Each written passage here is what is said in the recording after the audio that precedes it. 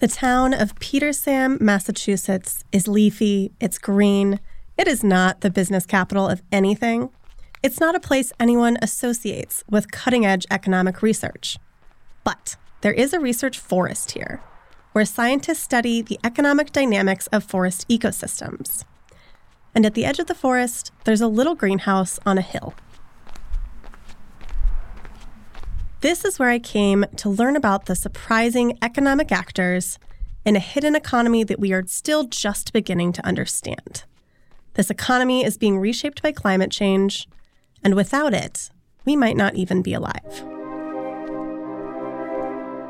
My name is Meg Duff, and you're listening to Science Quickly.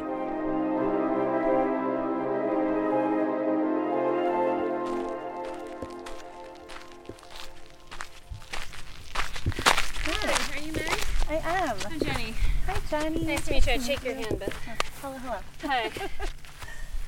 So, here we are. You made it down okay? That's Jenny Bhatnagar, an associate professor of biology at Boston University. These are saplings, oak saplings, and we're planting them in pots. We're doing a big greenhouse experiment. She and her colleagues are in the Harvard Forest Greenhouse setting up an experiment to study an underground economy. And when I say underground, I do mean that literally, because under our feet, plants and fungi are constantly trading. Oh, they just stopped providing carbon to them. Sugar. So the trees provide the fungus with sugar, and in exchange, the fungus provides the tree with nutrients like nitrogen, phosphorus, calcium, sulfates, water, etc. A fungus is like a mullet. As Jenny put it, there's a business end and a party end. The mushroom is the party end, and it only makes a mushroom when the conditions are right. The right temperature, the right amount of But I'm nutrients, here to see the business end. These tiny underground threads that run throughout the soil collecting nutrients. So I'm opening up a cooler. So we went and collected this soil. You can see the insects growing. Yeah, web. So this is a cooler full of soil that we collected from the forest. This is rural forest soil. You've got the big, mat of it. Yeah, and look. See all that white? Wait, that white is fungus. It's not plastic. It looks like plastic. It's not. And you can see they grow on the tips of the roots. See right there? So that's what the fungus is. See this yellow? That's an ectomycorrhizal fungus. It's colonizing the roots of the oaks. Oh my gosh, it's beautiful. Yeah, it's called Piloderma, that genus, that makes that yellow color. It's very distinctive. Mycorrhizae are these long, thread-like fungi that connect to the roots of plants. This network is often called the wood wide web because it facilitates communication in the forest. But there is also an economic relationship between plants and these fungi. During photosynthesis, plants collect carbon from the atmosphere, and some of it they trade to fungi. Tree roots are not very good at getting nutrients and water for themselves. Yeah, they have... Because of that, many trees trade with fungi to get resources they can't otherwise reach. Jenny says that if they don't have as many fungi to trade with, trees don't do as well. They're often smaller, less resilient to stress, and less likely to survive. So the experiment Jenny's working on is about trying to get more mycorrhizal fungi into urban soil. Yeah. So then these little sidewalk trees, it sounds like they don't have them. They don't have a lot. But they have some. Severely reduced. They tend to have some, but it's very reduced. And so we don't know. We don't know how the trees are able to live in the city. Because the tree pits also don't have a lot of nutrients. Yeah. We think that they grow fast and they use what's available in the soil, but then they die young. Grow fast, die young. Yeah. Because they don't have as many fungi to trade with, city trees live more of a subsistence lifestyle. Forest trees just have more resources. Or they have had. For most of the time, forests have existed. But recently, their economy has been changing too. And unfortunately, it's been changing in ways that will probably feel really familiar, because trees, like us, have been experiencing inflation.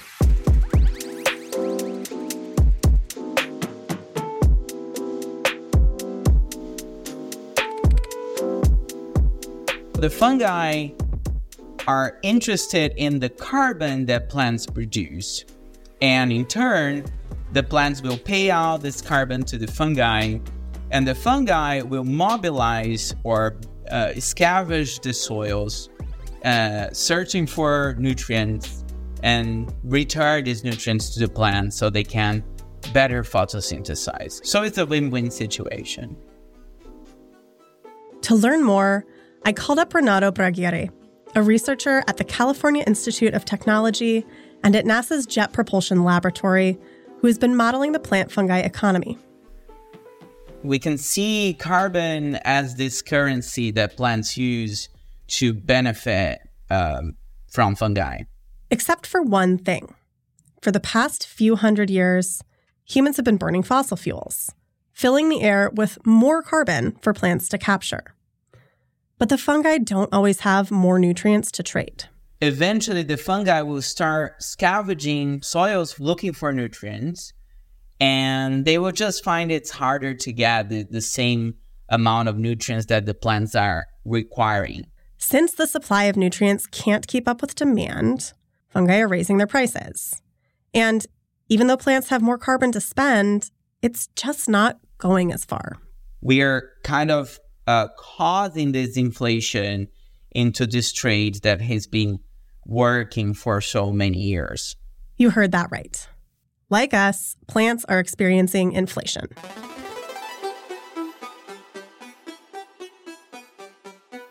For a few million years, carbon dioxide levels in the atmosphere were pretty stable.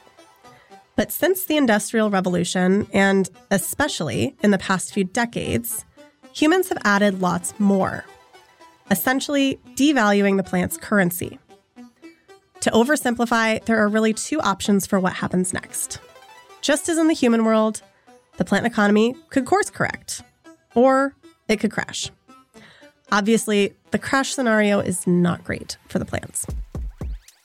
Because they don't have nutrients, the photosynthetic rates themselves will decrease. Like Jenny's street trees, forest trees may begin to grow more slowly, reproduce less often, and then die young. That's also bad for the fungi because they get less carbon. And it's really bad for us, too, because we benefit when forests store carbon. So 1/3 of the atmospheric CO2 that we put up there gets absorbed by the land. And if the system crashes, this fraction, third, can go down. By absorbing our carbon dioxide, plants and fungi have actually been helping to slow global warming. That's why planting trees is such a popular climate solution. To use an economic term, the land sink for carbon is one of the things we factor into our global carbon budget, which helps us decide how much carbon we can burn without overshooting climate goals. And Renato says that if it weren't for this inconvenient problem of inflation, we would have plants assimilating more and more and more carbon forever, and we will just see a very, very strong sink of carbon in the land surface. But he says that's probably not what we should expect. Nutrient limits, along with challenges like droughts and fires, paint a different picture.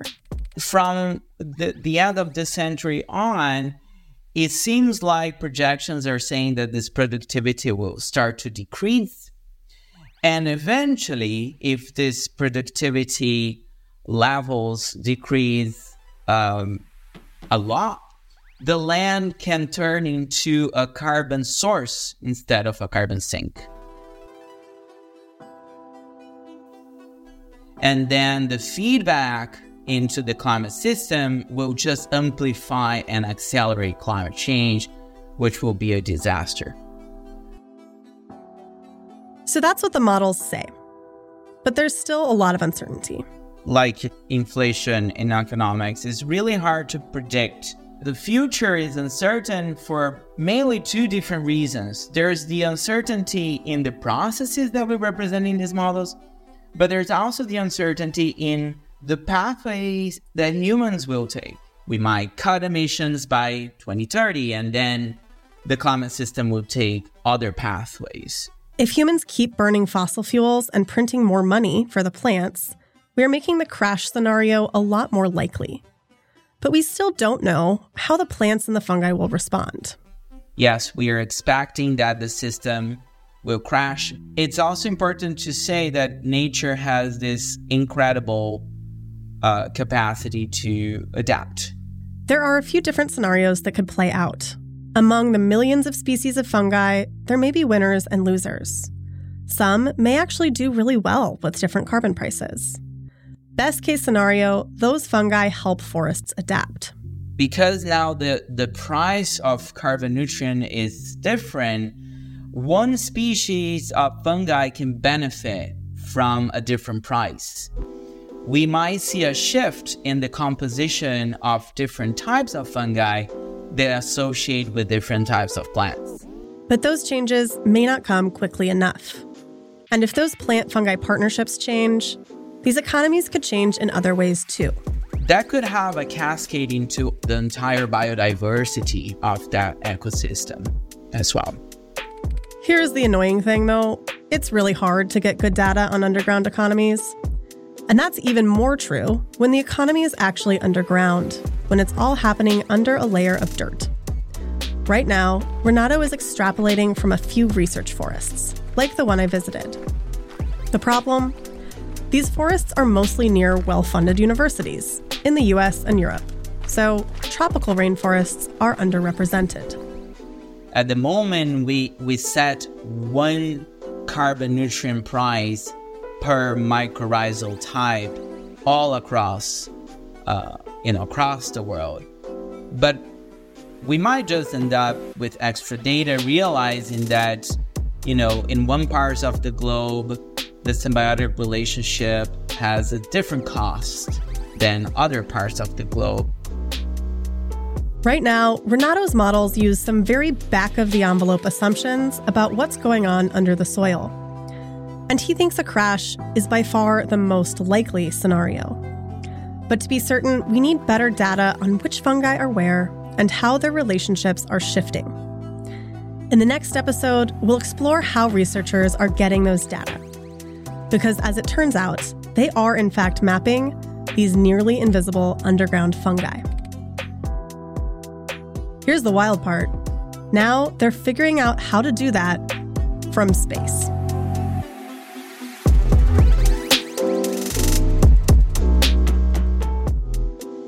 Science Quickly is produced by Tulika Bose, Jeff Delvicio, and Kelsey Harper. Music is by Dominic Smith.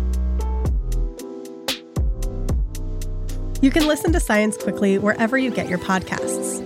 Don't forget to go to scientificamerican.com to get the most up-to-date and in-depth science news. For Scientific American's Science Quickly, I'm Meg Duff.